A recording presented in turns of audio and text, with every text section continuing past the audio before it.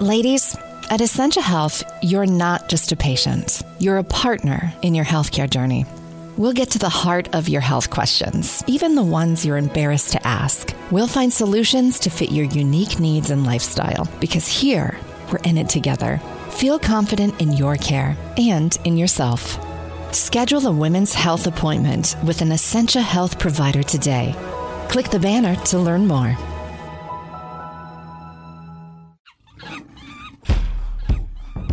If you have bad credit, if you have good credit, it's all going to affect your confidence in life and what you can purchase, your purchasing power, how you move. You know, can you live here or can you live there? Hold your station, this education is relevant. The motivation through conversation is evident. We're talking spiritual body, mind development. This is the Manhood Experiment. The Manhood Experiment. The Manhood Experiment. Hey y'all, it is Big Dreamz, and this is the Manhood Experiment. Welcome back, listeners. I'm here with my team, J Dragon, T-Rex, and we are here today to talk about something very important. We're going to continue on this topic. They call me the money man, and today we're talking about money, man. This is the financial conversation, part 2. We are talking credit, baby. Credit. So what I want you to do before we get into this conversation and we really break this thing down, we created a workbook for you so you can follow along. If you got time and you're not on the road, go ahead and download that. It's right here in the links, right below the podcast. So go ahead and get that PDF. You can follow along, print it out, and really go through the workbook with us. That way we can keep you engaged and you can really gauge what you know about credit and help you learn something new. There's a lot of information. We're going to unpack it all and we're going to break it down right here in the Manhood Experiment. So before I do that, I want to check in with my boys, T-Rex, J Dragon. How y'all doing, man? Hey, doing well. Getting used to fatherhood over here and living the dream. I got my little pug trying to bust down the door right now. sound like a bear's outside my door. Yeah, man. I get it. We got the dog. We got baby girl. We just got the sonogram for our baby boy. Ooh, he's definitely your boy. Yeah. Yes, sir. My wife sent me a D pic the other day. I was like, you sending me what? I was like, oh, okay. It's a boy. I get it. I get it. Rejoice. Oh, I love it. Yes, sir. That's funny. Well, that's good, man. I see you managing time. You're still looking good. You don't look like you ain't lose no sleep. So that's man. awesome.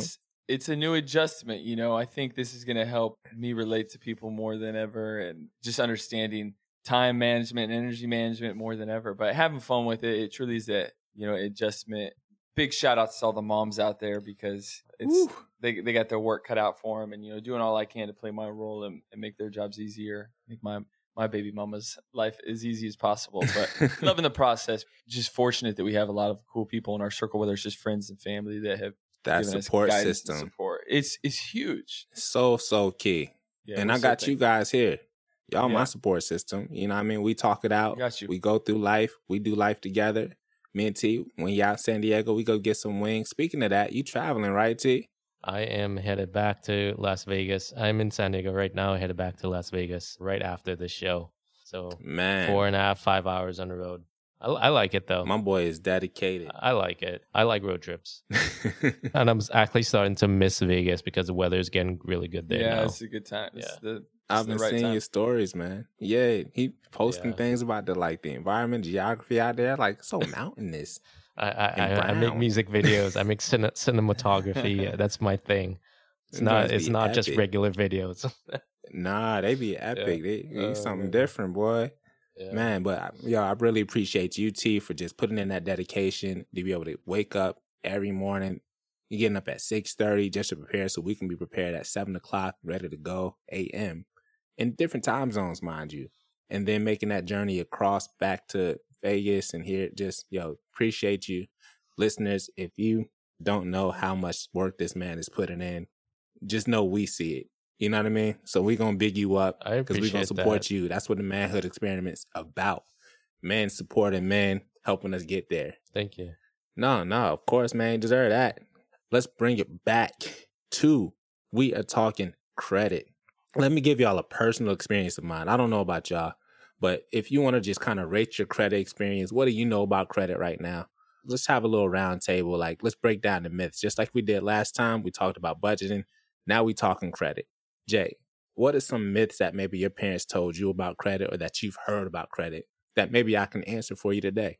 You know, my parents probably were not the best role models with their financial decisions. I felt like the time as my parents divorced, growing up with my mom, a lot of the time she was living paycheck to paycheck. And so I probably didn't learn the best money habits. There was probably more fear around money, and very fortunate for an older brother of mine, my older brother, who's 5 years older.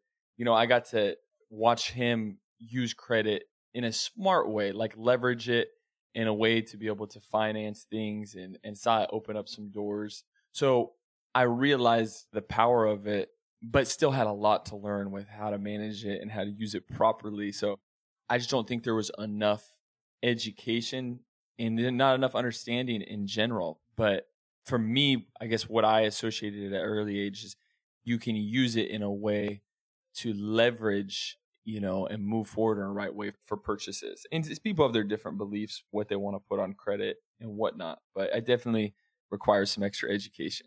Well, that's what we're here. We're going to really break it down on this episode. What about you, T? What's some myths or some things when you first were introduced to credit? Yeah, so interesting story.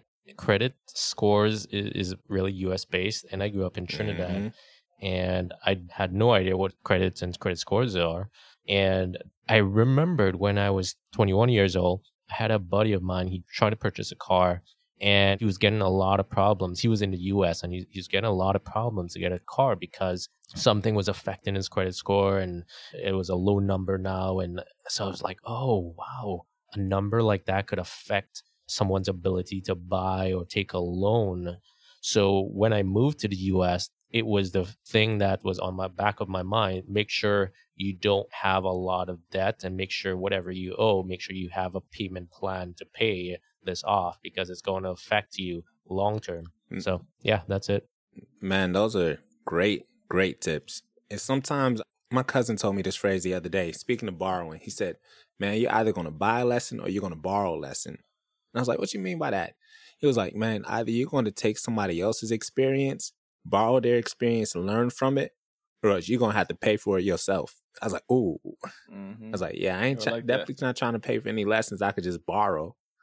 It's like borrowing the tool from the Home Depot that your neighbor got. You're like, why'd I spend that much money on that? I'm not even going to use it but one time. Hey, one lesson learned.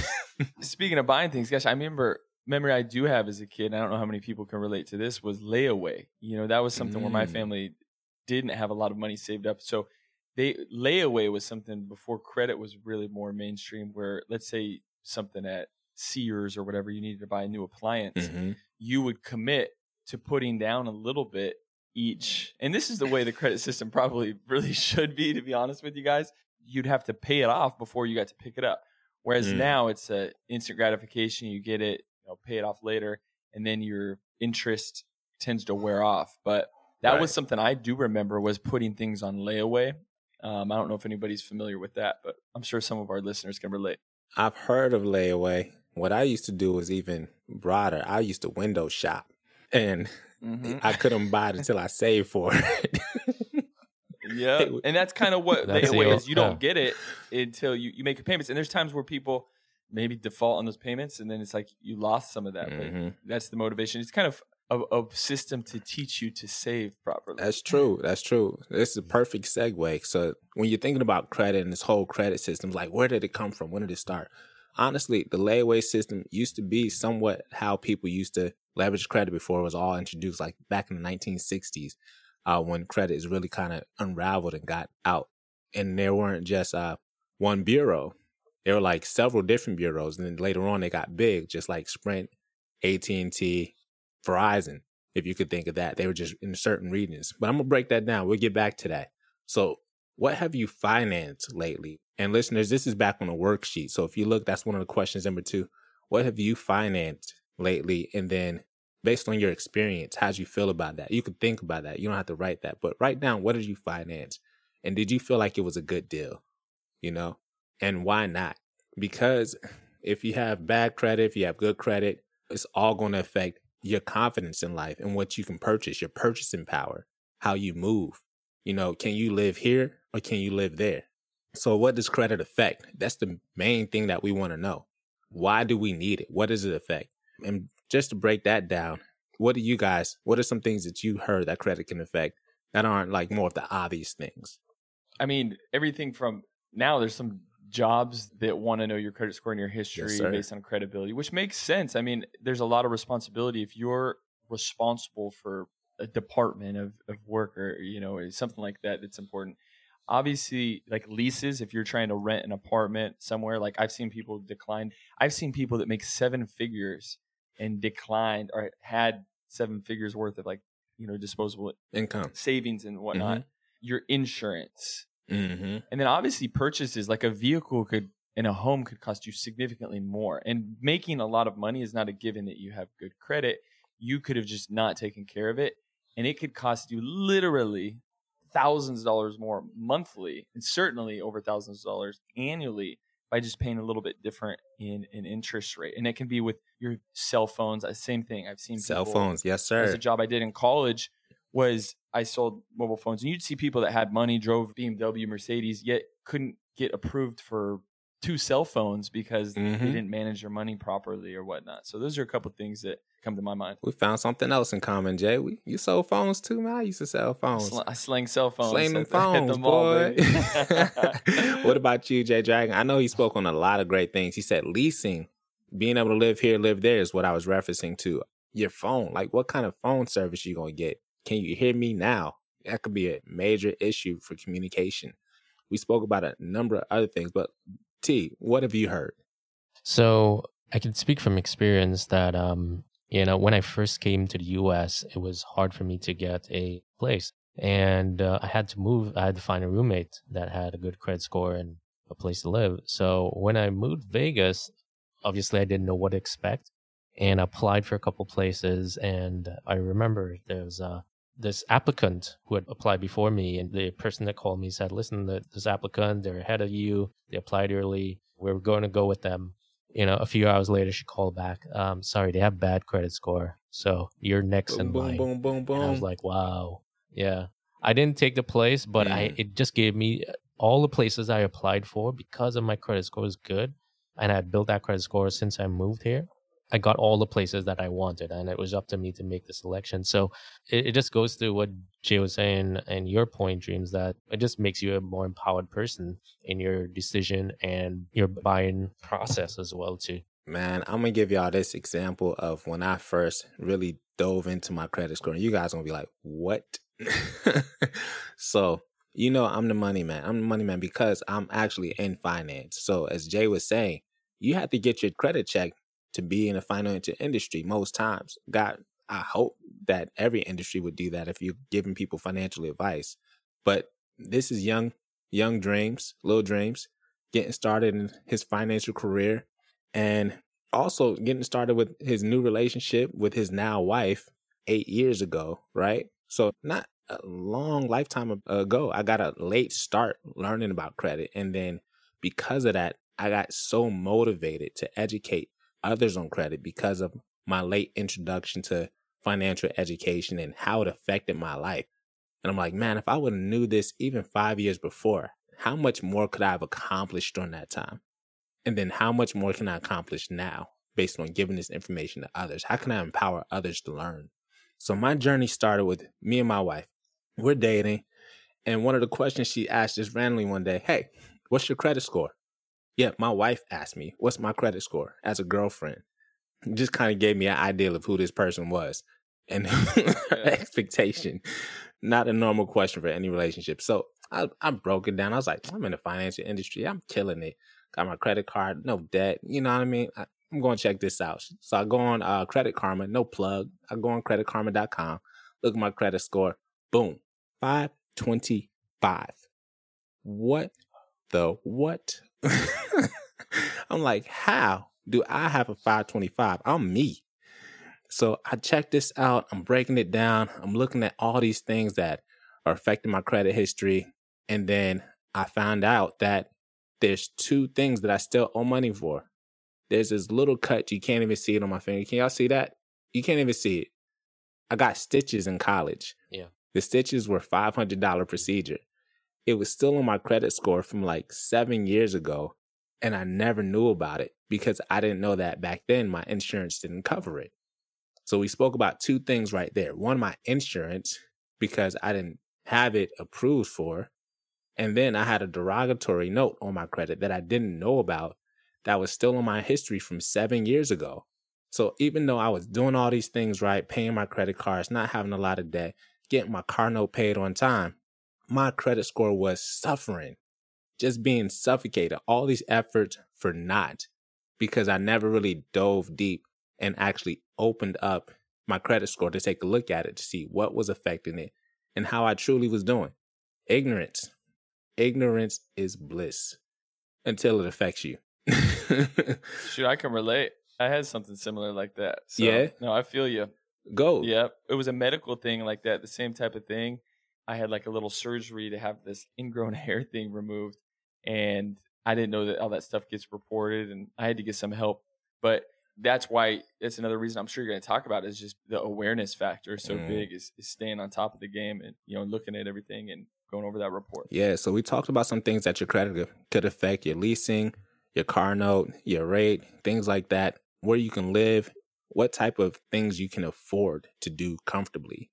Even insurance, like what we just stated, insurance. If I would have knew about insurance and had my insurance around that time, my credit score wouldn't have even been affected. So what affects your credit score? We talked about what does your credit score affect, but now what affects your credit score? We'll break it down into 5 key pieces. So this is also on the workbook. If you check it out, first thing, payment history. As I told you, they kept that history for up to 7 years. Your payment history is one thing, it's based on a percentage. What percentage of payments are you making on time? Something you need to know is that different types of loans have different type of payment situations. So your car note or mortgage typically gives you about 10 or 15 days to pay that payment on time. But it's not reported late if you miss that payment until another month or statement cycle goes by. That is then when you have missed a payment, and that goes on your payment history. So it's not with your credit card, you're late on your credit card that day, you missed the payment, you pay it the next day. Okay, you're going to owe a fee for paying that credit card late, but that's not going to be reported on your payment history unless you negligently don't pay that credit card that month and basically the month after. Then you'll have that ding on your credit report. Okay? So that's how that works. And then it also says how much time have you paid late? Like, have you paid 30 days late? Have you paid 60 days late? Have you paid 90 days late? Because those affect your payment history in different ways. And of course, has a more higher impact the later you are. The next thing is inquiries. So number 2, inquiries. How often are you applying for credit? How many times are you inquiring to get credit? In my experience, when I was young, I would go to the store and they would say, hey, would you like to sign up for a rewards program? And I was like, oh, bet. Yeah, let me get those rewards. All day, baby. Let's do that. What do you need? It's like, oh, you just need your social security number. I was like, okay, cool. Ignorant dreams, not knowing better. You should have known better. So when I checked that credit score, another thing that I noticed with that 525, I had multiple credit cards. The majority of them were being paid, but that rewards program, because I'm thinking that I'm making a payment to them. So part of my payment was going to that actual purchase I made that day at that particular store. I'm not going to put them on blast because of their workers, but it's a department store we all know about. It rhymes with souls. But anyway, I had this rewards program. It was not being paid on, and it was causing me to have late payment history, for one. And then it caused an inquiry that I didn't know about because they stated it as a rewards program. What should have triggered that is the fact that I was using my social security number to apply for this rewards program. Since then, I've created a default email address that I can just spam it out and get any rewards program that requires an email. So long as they're not asking for your social security number, then it may be indeed just a rewards program. So my backup, just a little something not related to this credit piece, but create a little spam email. That way it doesn't get in the middle of your business. So you can put that spam email up for any rewards program you want, 10% off, boom, boom. And I think the lesson also is not to give your social security for those reward programs. Do not do that. Do not do that. That is a sacred number for sure. Next piece, account history. And this just goes into like, what is your account history made of? How many accounts do you have? You know, what type of accounts do you have? And how far back does that go? For example, you have loans. Do you have a mix of loans and credit cards? Do you have a mix of secured loans and personal loans? What types of engagements do you have? Even insurance may come up and affect that credit history. Not all the time, but it can affect it as an inquiry. So your credit history can also be affected in this way. One thing that I found out is that if you have a credit card for 10 years, then say you get another credit card that you've had for 2 years, your credit history actually will be the average of that amount. So it won't be your 10-year or 12-year credit history anymore. You'll actually have an average of 6 years of credit history. And that was a big piece that I had to learn, to where if you're applying for something new, say like a major purchase, like a loan, hold off on getting these small credit cards for now, because that's going to affect the length of time that you've had that credit history, because they're going to take an average. And that's when you're dealing with credit bureaus. I'll break that down more, but hopefully that was a nice little nugget that you learned there. Credit utilization. This is the next piece. So this is number 4. We got payment history, number 1, 2, inquiries, 3, account history, and 4, credit utilization. So this is in regards to lines of credit. So if you have lines of credit, you have credit cards, these are all revolving debt, because you could pay it, use it, pay it, use it, pay it, use it. And the cycle goes on and on. You'll never probably ever pay things completely off. That's the kind of the thought of it. And I'll go into that later on. But if you keep less than 30% usage on your credit card, say from month to month, because your credit is reported every 30 days. So if you keep less than 30%, your credit score will actually increase. I noticed one time when me and my wife were going on a trip and we purchased a card, we planned it out. And what we did, we took advantage of a credit card program. So we didn't have the full $1,000 right then. We figured we could save the $1,000 over 3 months, pay it down. So we saved it. We purchased our plane tickets, purchased a trip, made it all one piece. We saved $200 on the overall trip. And then we purchased it so early that we saved money by not purchasing it in August, where the flights were more expensive. So it was a good deal, right? That's really leveraging credit in an intelligent way. But what I noticed during this time is that when that credit card was almost used to about 55%, because it wasn't a high limit for that card, our credit scores dropped significantly, almost by 30 points on the next 2 cycles. On the 3rd month, when we paid that card off, even our first couple of payments down to about 20% of that, our credit scores jumped about 40 points. So credit utilization has a huge impact on your credit score. So if you're ever wondering, like, I'm doing everything right, I'm paying on time, but why isn't my credit score moving? Well, how much credit are you leveraging on your credit cards? What percentage of that limit are you using? 2 things you can do about that is 1, call the company that has that card to increase your limit, which certain companies do all the time. Some companies do it automatically. And there's a strategy I learned with a particular company that when you actually use your credit for something significant, say a computer, but you've saved your money for it and you're paying this down very fast over the next 2 months, they'll automatically increase your credit line. Other companies, you actually have to call back and say, hey, I want you to increase my credit line because I just need a little bit more wiggle room. This is too tight. I got a $500 credit limit. I spent $250 and it's affecting my credit score. And many of us probably have been in that situation starting off with credit. So this is something that has a heavy impact on your credit score. Probably if derogatories, which is the next thing, has the biggest impact, credit utilization has the next highest impact on your credit score.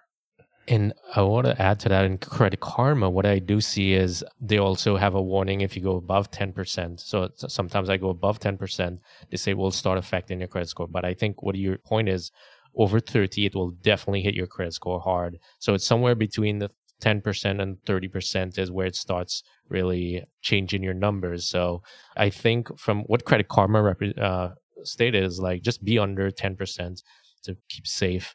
And it goes back to the point you're making, increase your credit utilization. But I think also we shouldn't forget the old original thing was debit cards.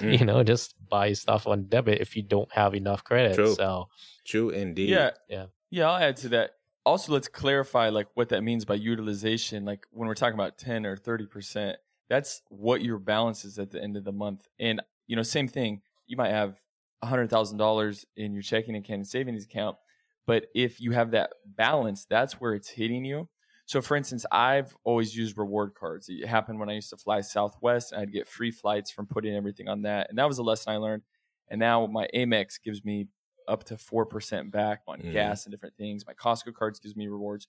So I do use that, but it requires that type of discipline that I didn't have initially. But now I will book all my flights and I'll get miles. And like I, without a doubt, legitimately get thousands of dollars back from that reward money with my credit from using that and still keeping my balance paid off or under 10%. That's a way, and it's down the road. We'll maybe get there to that of how you can use credit. And that's one way of leveraging it is if I can pay for a large purchase on credit. I like that because I can categorize where all my payments are, like on food and entertainment and travel and all that. But, you can put it in your favor and get a return back on your money that way. And it can be good on big purchases too. Very, very good tips. Yes, sir. Very, very good tips. I'd like to add to what you just spoke to, Jay. So when traveling, credit cards are not evil.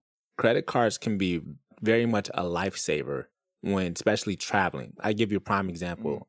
I took a trip back home to Virginia and I used a credit card there for the trip. Just how Jay said, I get rewards on my credit card. So another piece of my credit card, and I want you also kind of also break this down. This is not on the worksheet, but I want you to also look at the features that your credit card offers. And then you can kind of categorize the way you leverage credit. Use one card for this, use one card for this. I have one credit card that we use for groceries, and we have one credit card that we use for traveling. So when we're looking at our budget sheet, it's easy to know, okay, this money over here is on this card. We're going to pay that off. This money over here is for the trip coming up. We're going to put that in savings as we prepare to make that big purchase. That way, when we use our credit card to get these rewards points and also a protection piece. When I took this trip, just to jump back into it before I lose you, I took this trip and our flight got canceled. So we're like, well, how do we get back? We got to get back into the workflow. I told my job I'll be back this date. What do? So there was a caveat or a piece to my credit card that said, hey, our flights are covered. If we get lost luggage, it's covered. Like we had insurance through that card just because of the particular card we use to make that payment. So calling them and saying, hey, well, we're just going to do it through the card because the airport, they weren't honoring the flight change. So we simply just went with another carrier. For example, instead of Southwest, we went with American Airlines because Southwest, not saying Southwest, but I'm just giving an example, but they weren't honoring the cancellation and giving our refund immediately. So we went through the credit card. It was very easy to do. Purchased our flight with American Airlines. The flight was insured for cancellation. Got that money back to where if we particularly used a debit card in that situation, that is our actual cash. And that would have hurt us a lot more, especially if you're saying, hey, it's getting close to the end of the month. This is when we start paying our bills, right? So you don't want to be out of that cash flow. So credit cards really do help and have a purpose depending on what you're doing and how you leverage them. And it's not just the fact that you can pay money later, but there's certain perks to having particular credit cards. And I want you guys to really look at the credit cards you have and say, are they serving purpose for me? Or is this just kind of taking up space? I usually get credit cards for the things that I actually purchase the most. If it's technology, I have a card that I'm using for my business, and I just purchased technology and business items and business purposes for that card. If it's for groceries and gas, I have a card that I leverage for that. So different cards have different purposes. So I want you guys to kind of consolidate your wallet because, men, we're known for having these thick wallets, which is full of cards that we got over time. So look at maybe not your longest credit card that you've had. Keep that card because remember we said account history is important. But maybe some of these newer cards you just got in the last 2 years, you're like, this is not serving purpose anymore. Let it go. it's actually not helping you. It may actually be doing less for you than the benefits that you're receiving from another card that you're using. Okay? Hey, listeners, this is Big Dreamz. And I just wanted to take a moment to thank you all for listening to today's episode of The Manhood Experiment. Please follow us on TikTok and Instagram at Manhood Experiment. There, you'll find the latest giveaways and some very funny behind-the-scenes moments. Now, back to the show. So let's go on. Derogatories. As I told you, insurance, they can report derogatory. Even industries that you didn't know were connected to your credit. Another reason that 529 came on my personal credit report is because I had this ticket from when I was in college, a parking ticket. It was being reported on my credit history. It was $60 when I got it. I didn't know. The guy didn't put the ticket actually on my window. We found out that he did the ticket in his system, but never put the ticket on my window. Maybe out of spite. I don't know. I was different in college. But some jerk did that. And years later, it affected my life. If you're listening to this, touche, sir. Touche. But I got it right, called them. I went through Credit Karma and disputed it. I let them know, hey, I didn't know about this ticket and I wasn't trying to run away from the ticket. And they're like, I moved. And that was actually a legitimate reason for them to say, hey, okay, well, we'll remove this from your credit report. That $60 grew to be $130 or $140. Back then I was like, I don't want to pay $140 for a $60 ticket I got 7 years ago. And they actually removed it from my credit history. So things that you didn't know you can do, you can actually dispute particular transactions and things that are on your account and your profile with the different bureaus. But first, let's go into this. What does that 529 mean? Like, what's a good credit score? What is a credit score range? So break it down real quick. A poor credit score is anything from 300 to 650. The complete credit score range is from 300 to 850. That's said to be the highest. 300 said to be the lowest. 300 is like, you got to work for that. You got I'm not paying anybody. As bad of a situation I was in, my credit score was still just 525. So like, if you got a 300, you've earned that, sir. You've earned it. Good job. All right. So 300, 650, that's poor. Fair credit score, 650 to 699. A good credit score, 700 to 749. An excellent credit score, 750 and above. You can get everything that you want when you walk into that Mitsubishi. Nobody buys Mitsubishi anymore.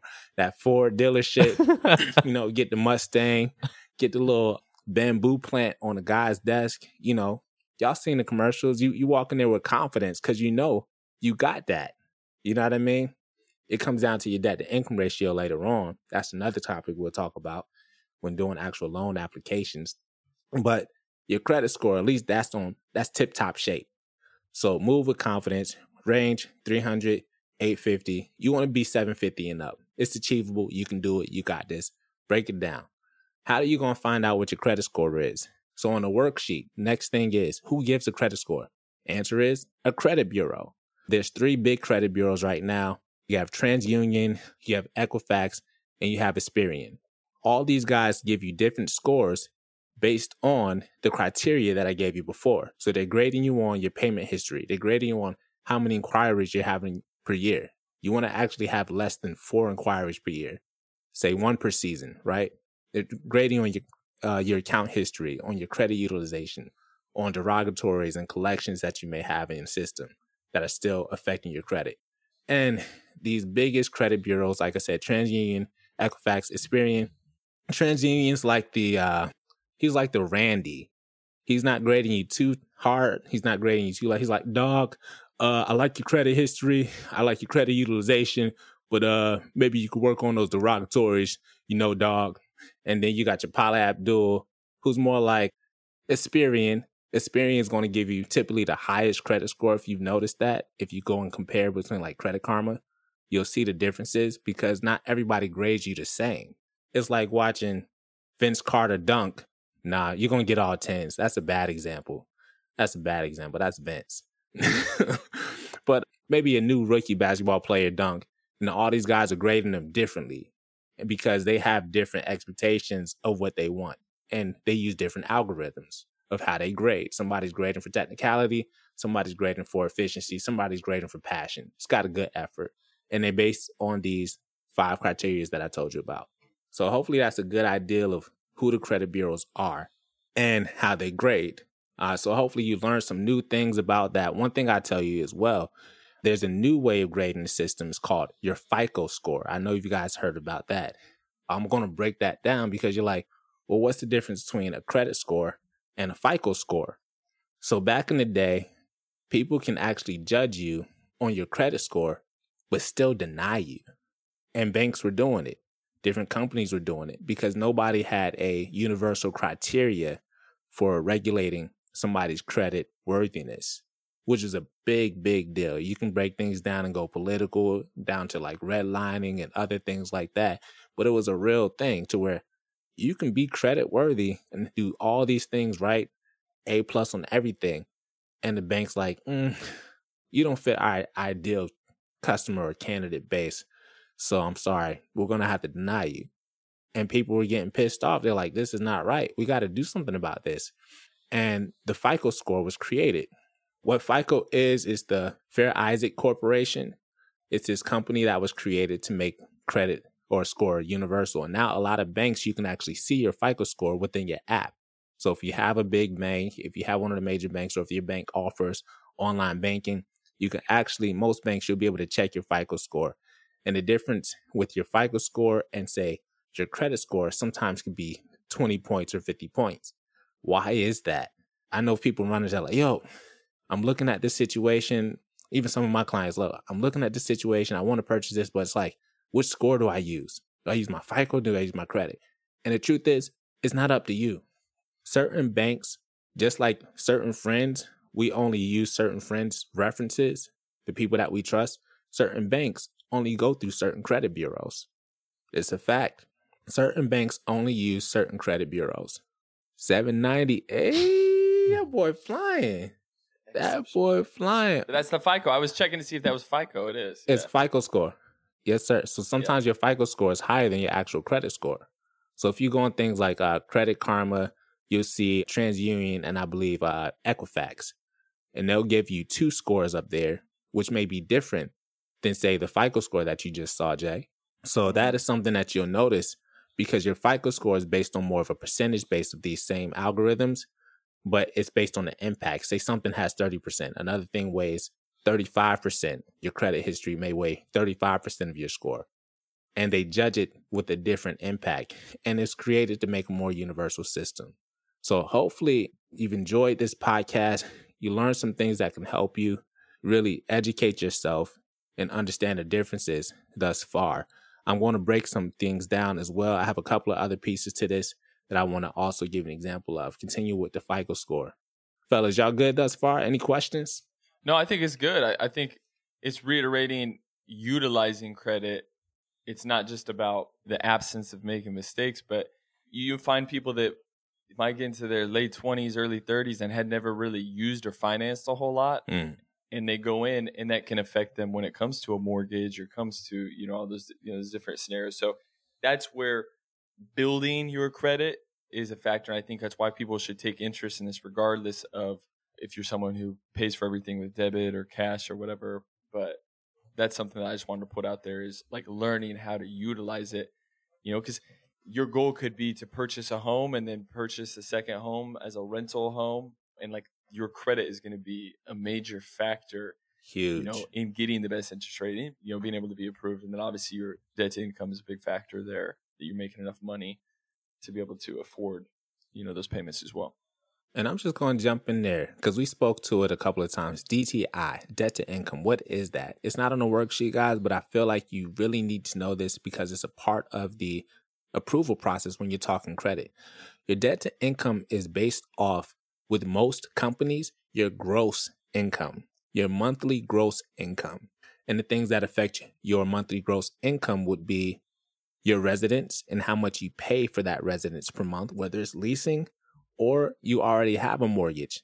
It's a part of your debt to income because you have to rely on a place to live, right? And people that are lending to you, they want to know that you have a stable foundation and a place to rest your head because you're not going anywhere if you do. It's a piece of accountability. Another piece is if you have any loans. So loans can affect your debt to income ratio because they're there consistently. things like your utility bills, you won't see on your debt to income ratio. They won't affect your DTI. And what many banks look for, some banks actually grade your debt to income ratio based on exactly that. It's a ratio or a percentage if you flip it. If y'all know fractions, you flip a fraction, it becomes a percentage, right? So that's how that works. And this percentage can go up to 50% before they say, you know what, we won't approve anybody who has a debt to income ratio above 50%. That means you're using more than 50% of your gross income to pay other people already. So you're not in a financial place to take on more debt because they don't want to put you in a place to where you're going to be in financial hardship because you're trying to pay John, Joseph, Moses, and Judas at the same time, right? Don't do business with Judas. Just I was going. I had to finish it. But anyway, they want to check to make sure you can actually pay them too. So your debt to income ratio has a different criteria based on who you're working with and what company you're working with. Some companies you're like, hey, we phase out at 34%. Anything above 34%, we can't do it. And that could be based on, say, a mortgage, your bigger purchases, where a car that you're going to purchase, that debt to income ratio may not have as high of an impact. They may judge you based more on your just credit score. So those are two pieces that you need to have in account. Yeah, and this is extremely relevant right now. If you were looking for a home last year, so a year ago, and you were shopping around for interest rates or whatever, the home that you could afford is over $100,000, in some cases $200,000 difference based on where interest rates are. So that is going to be the difference factor in what your payment was. So let's just say you were trying to buy a $500,000 home and the payment was going to be around $3,000. A year later today, that $500,000 home would have a payment of closer to $6,000 just based on where interest rates are. So that is why it is really relevant where your debt to income ratio is, because then you really might not be able to afford on paper whatever you're doing. Even if you have savings, even if you are on top of your money game. But that's just something to think about how that's affecting people right now. So you're noticing the home market inflation is starting to catch up with everyone. Correct. How that makes a big difference. At the time of this recording. At the time of this recording, that's correct. It's true. And also at the time of this recording, you'll notice that we're talking about raising the interest rates. And that is the perfect segue to where we're going, because your interest rate that you're given is based on, and I want to clarify this. When I say interest rate, I'm talking APR, annual percentage rate, which is the interest that you have to pay on top of the principal. The principal is like the meat and potatoes.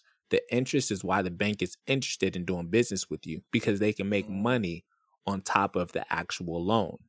So you have this thing called truth in lending. When you look into this phrase, truth in lending, there's an amortization table that breaks down your payment every month over, say, this 36-year term that you're financing a vehicle. Stick with me.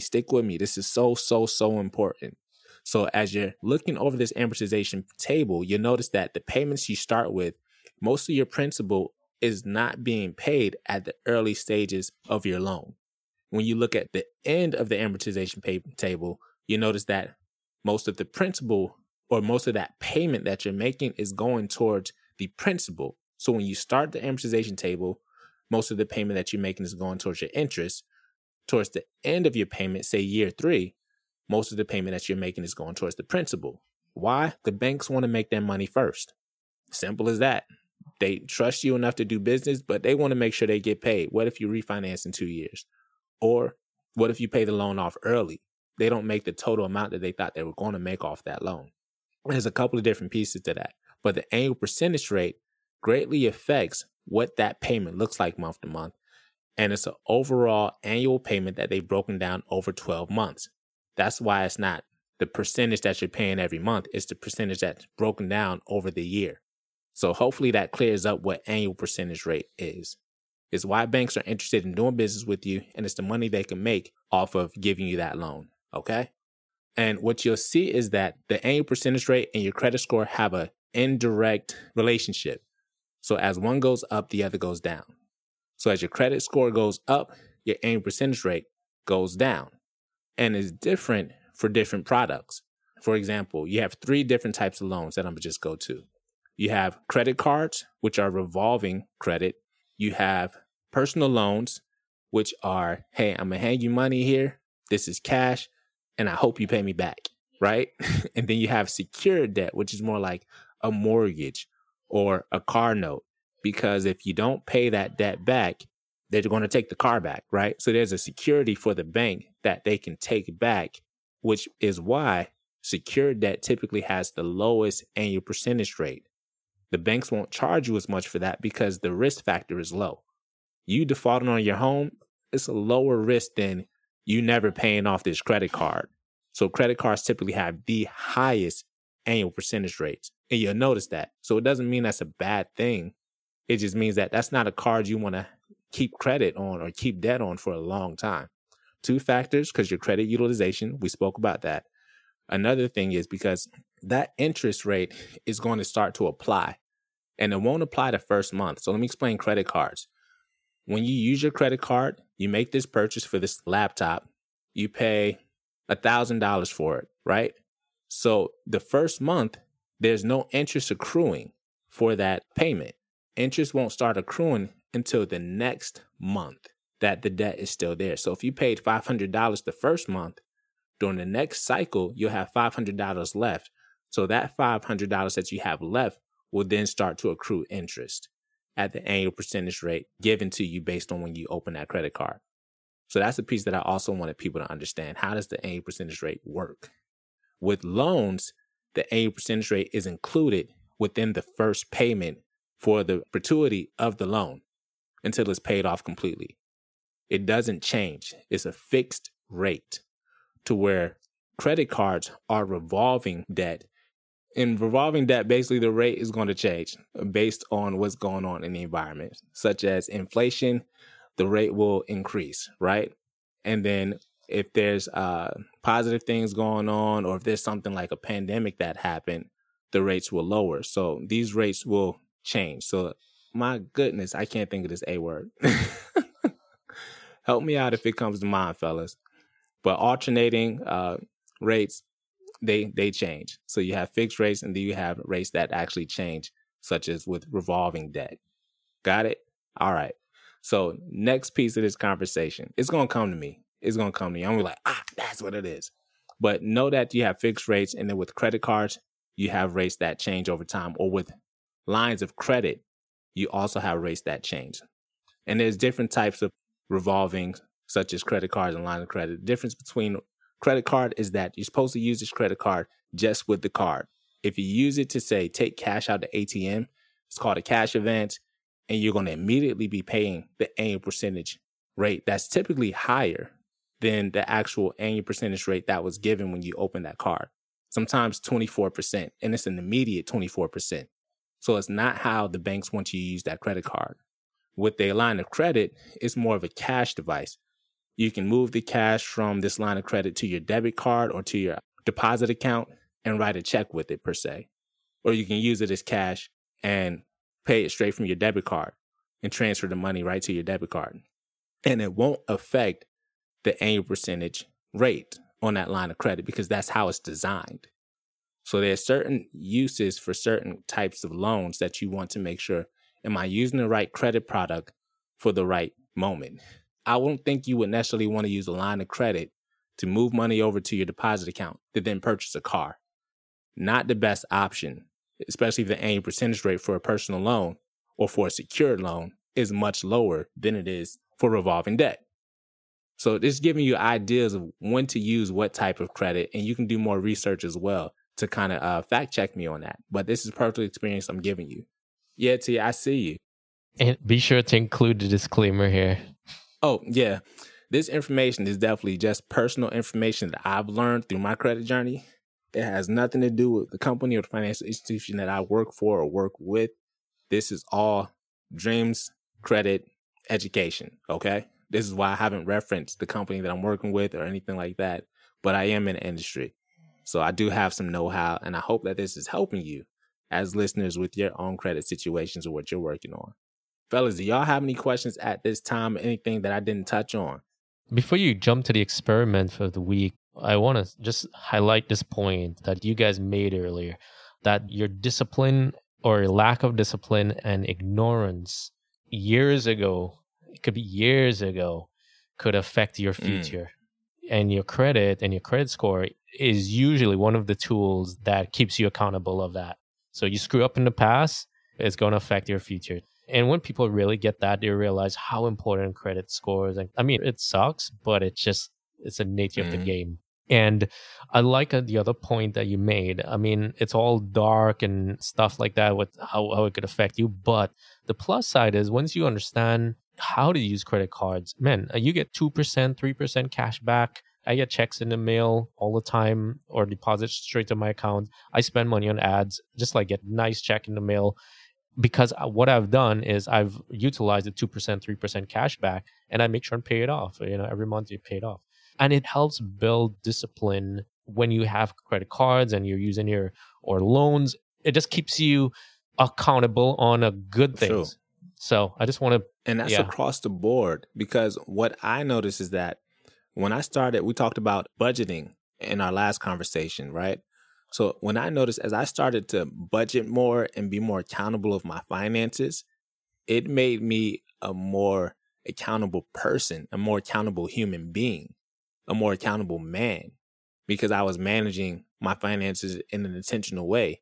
It allowed me to say, no, I can't make this birthday this time. I would love to, but I can't do it based on if it's going to cost money that I didn't plan for. So I'm going to have to say no. You could still love me after, but I'm going to have to say no. Or just time. It helped me manage my time even more. Like, no, I can't do this because I'm still actually planning to work on this. So budgeting and planning my time, they go hand in hand with your finances and the accountability. So a lot of times your credit score can be a reflection of who you are as a person. And if you want to really connect those dots, look at that credit score and say, well, what are my habits? Like Jay's always saying, Jay Dragon's always like, check your inventory. So the Manhood Experiment this week, I want you to, if you have not, go to 2 sources, find your FICO score. Secondly, find your credit score or your credit report. There's those 3 big bureaus we talked about. You have TransUnion, Equifax, Experian. Check them out, find out what's affecting your credit score, and find out if you are really in the best place to leverage your credit. And what's your next opportunity? How will you use the fact that you're in a good place? How are you planning? Use that in conjunction with the budget, and not just let these episodes be separate, but use them as a holistic tool to empower you to get the things that you want out of life. If you want that mortgage, plan for it, go for it. Talk to the lenders. If you want this new place that you've been looking to lease, get your credit right. So that way, when you pay that deposit, they're not taking $600 out your cash, out your pocket, because they may not trust that you're going to upkeep the place. That $600 could be going to furniture or something else that you need. So I want you to actually really take inventory, as Jay always says. Look at your credit score, find out what's affecting it.